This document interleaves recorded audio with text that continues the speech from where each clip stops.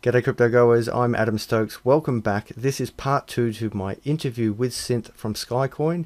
If you haven't had the chance to see part 1, check it out here in the top corner or in the description below.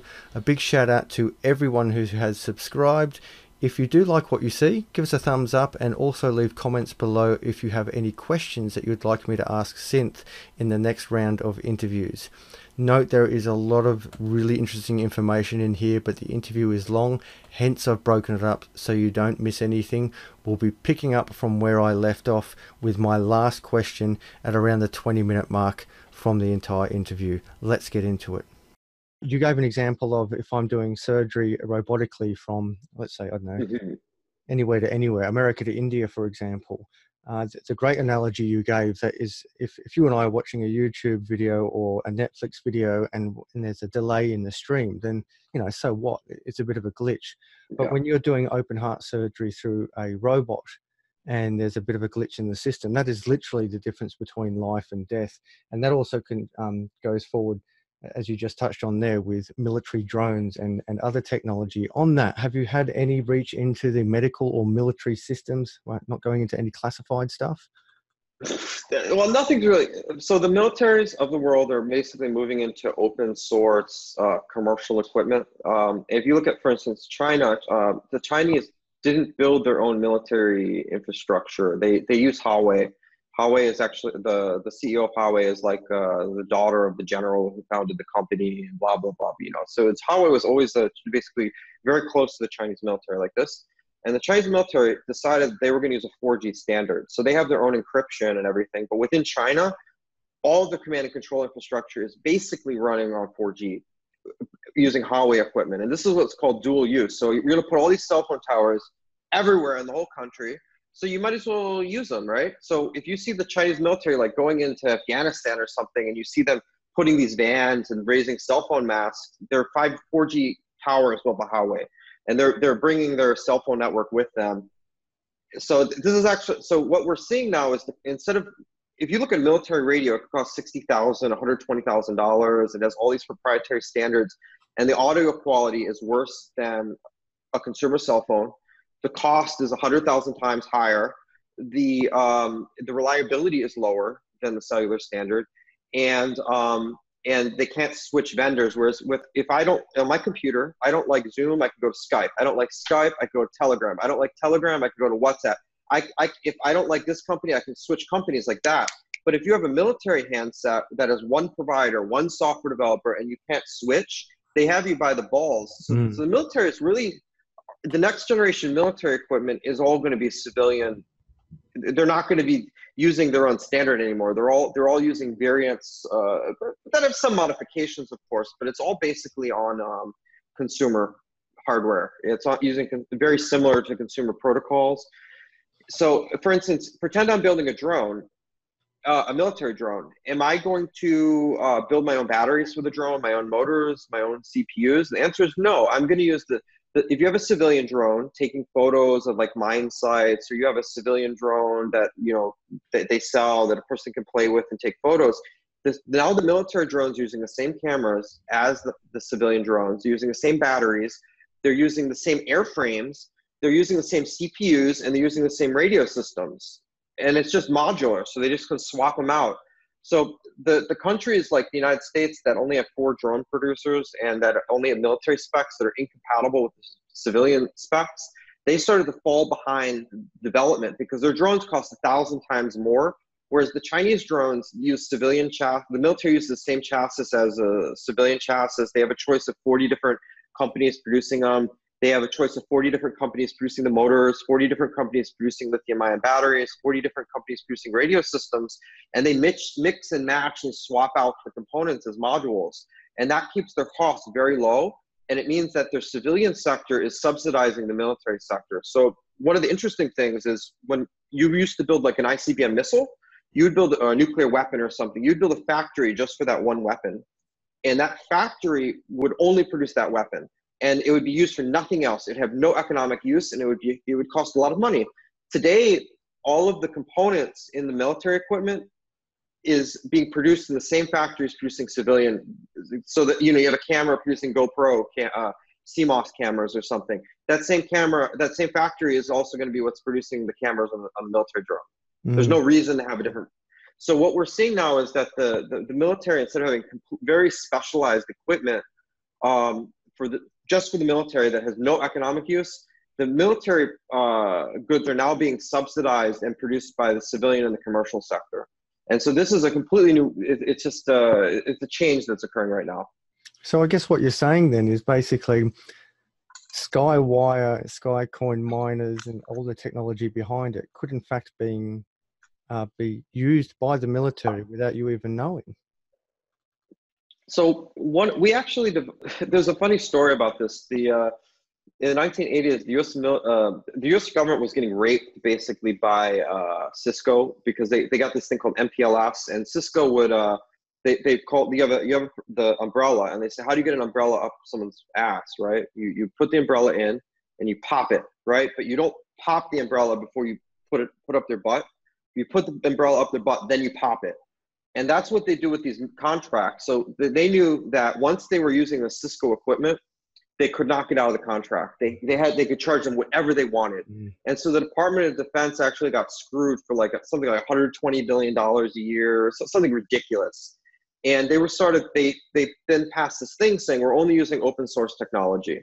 We're only using technology where we can have multiple vendors. So if our vendors start screwing us, we have to be able to switch vendors.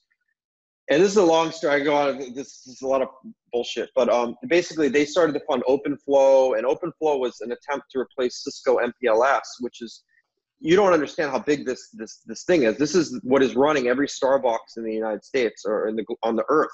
MPLS is what is running all the Walmarts, all the FedEx infrastructure, every Fortune 500 company, and all the flows of the global data are basically running on corporate intranets running on MPLS.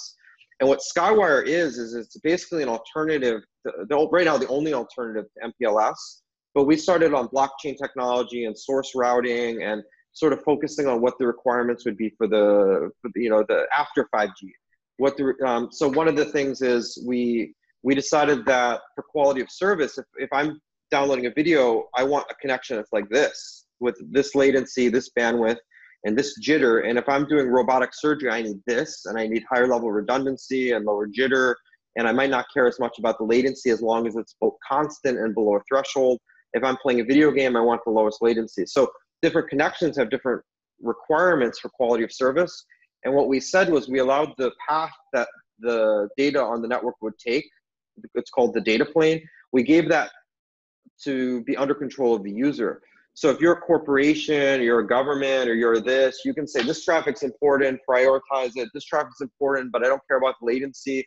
This traffic is very important, I care about the latency, but the traffic volume is this low. So you have things like allocated bandwidth, unallocated bandwidth, source routing.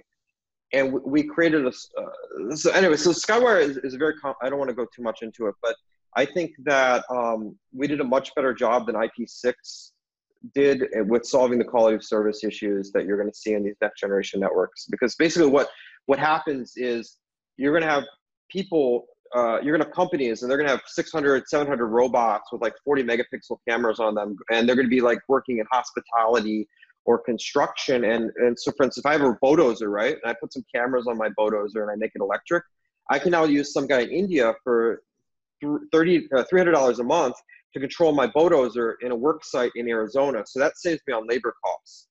But now I have to stream the video feed from that bulldozer, which could be a 40 megapixel camera, all the way to the other side of the earth and back, and maintain the latency requirements. So as we're going into this robotics, 4G, automation, completely automated factory scenario, we're going to, the amount of bandwidth that we're using is going to go up about 10,000x.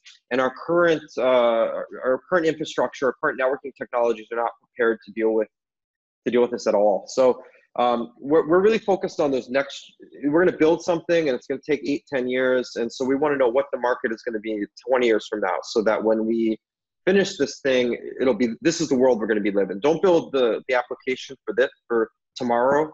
Figure out what the application will be 10 years from now, so that you have the solution when we hit these problems. This is a good segue into your Sky miners. So what really interests me about the Skycoin project is Internet 2.0. So is it fair to say that the way we enable Internet 2.0 is through the Sky miners themselves? And if that is the case, how many miners are you going to need globally to make this thing work? So one of the interesting things is Bitcoin has about 10,000 public nodes. Skycoin already has 13,000 nodes. So we passed Bitcoin last month. We have 30% more nodes than Bitcoin. And that number could be 100,000. We could have 10 times more nodes than Bitcoin pretty soon. But the node, so what we're trying to do is, this is a personal cloud. This is like a mini supercomputer that you can put in your office. So pretend I have Aliyun or Amazon or whatever, and I have a lot of data, my company, all my employees, their emails, all their stuff. Why do if my employees are all sitting in their office, why do I want all the data to go all the way to California and then go all the way back every time I want to get a file? If they're sitting in my office, why can't I have their data in the same office that the employees are in? Why does the data have to go to the other side of the world and back every time I want to get an email or an image or something? It doesn't make any sense. So what we're trying to do is to localize the data. So companies are going to be able to buy this or one of these with like 256 CPUs. They're going to have their own cloud. Instead of having Amazon's cloud, Baidu's cloud, as a company, you're going to have your own cloud, your own hardware, your own nodes, and you're going to store your own data for your company on your own hardware. And so this is really the only way that makes sense. The way that we do things right now, a lot of times doesn't make any sense. We do it because it's easy.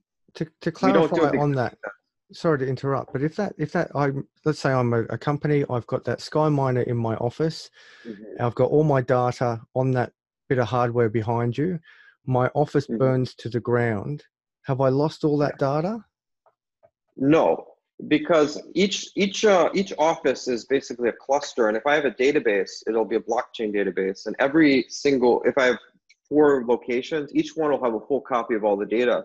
So if 2 of them get destroyed, I don't care. So the thing about the blockchain is we have what's called content addressable storage, and it's really source agnostic storage. So we have an encoding, and what it means is I don't care what the location of the data is. Each piece of data has a unique identifier, and there could be 100,000 copies of that data in the world, and any copy is as good as any other copy, right? And the data is self-validating. So what I do is I take your data, your file, and I reference it by SHA-256 hash.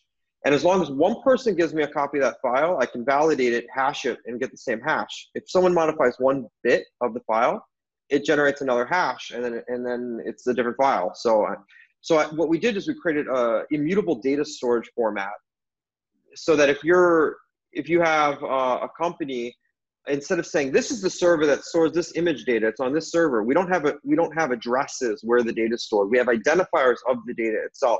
So instead of saying go to twitter.com and go to a server and then make a request on the server, we say here's the identity of the data. Give me a copy of the data, and then I don't care where it comes from.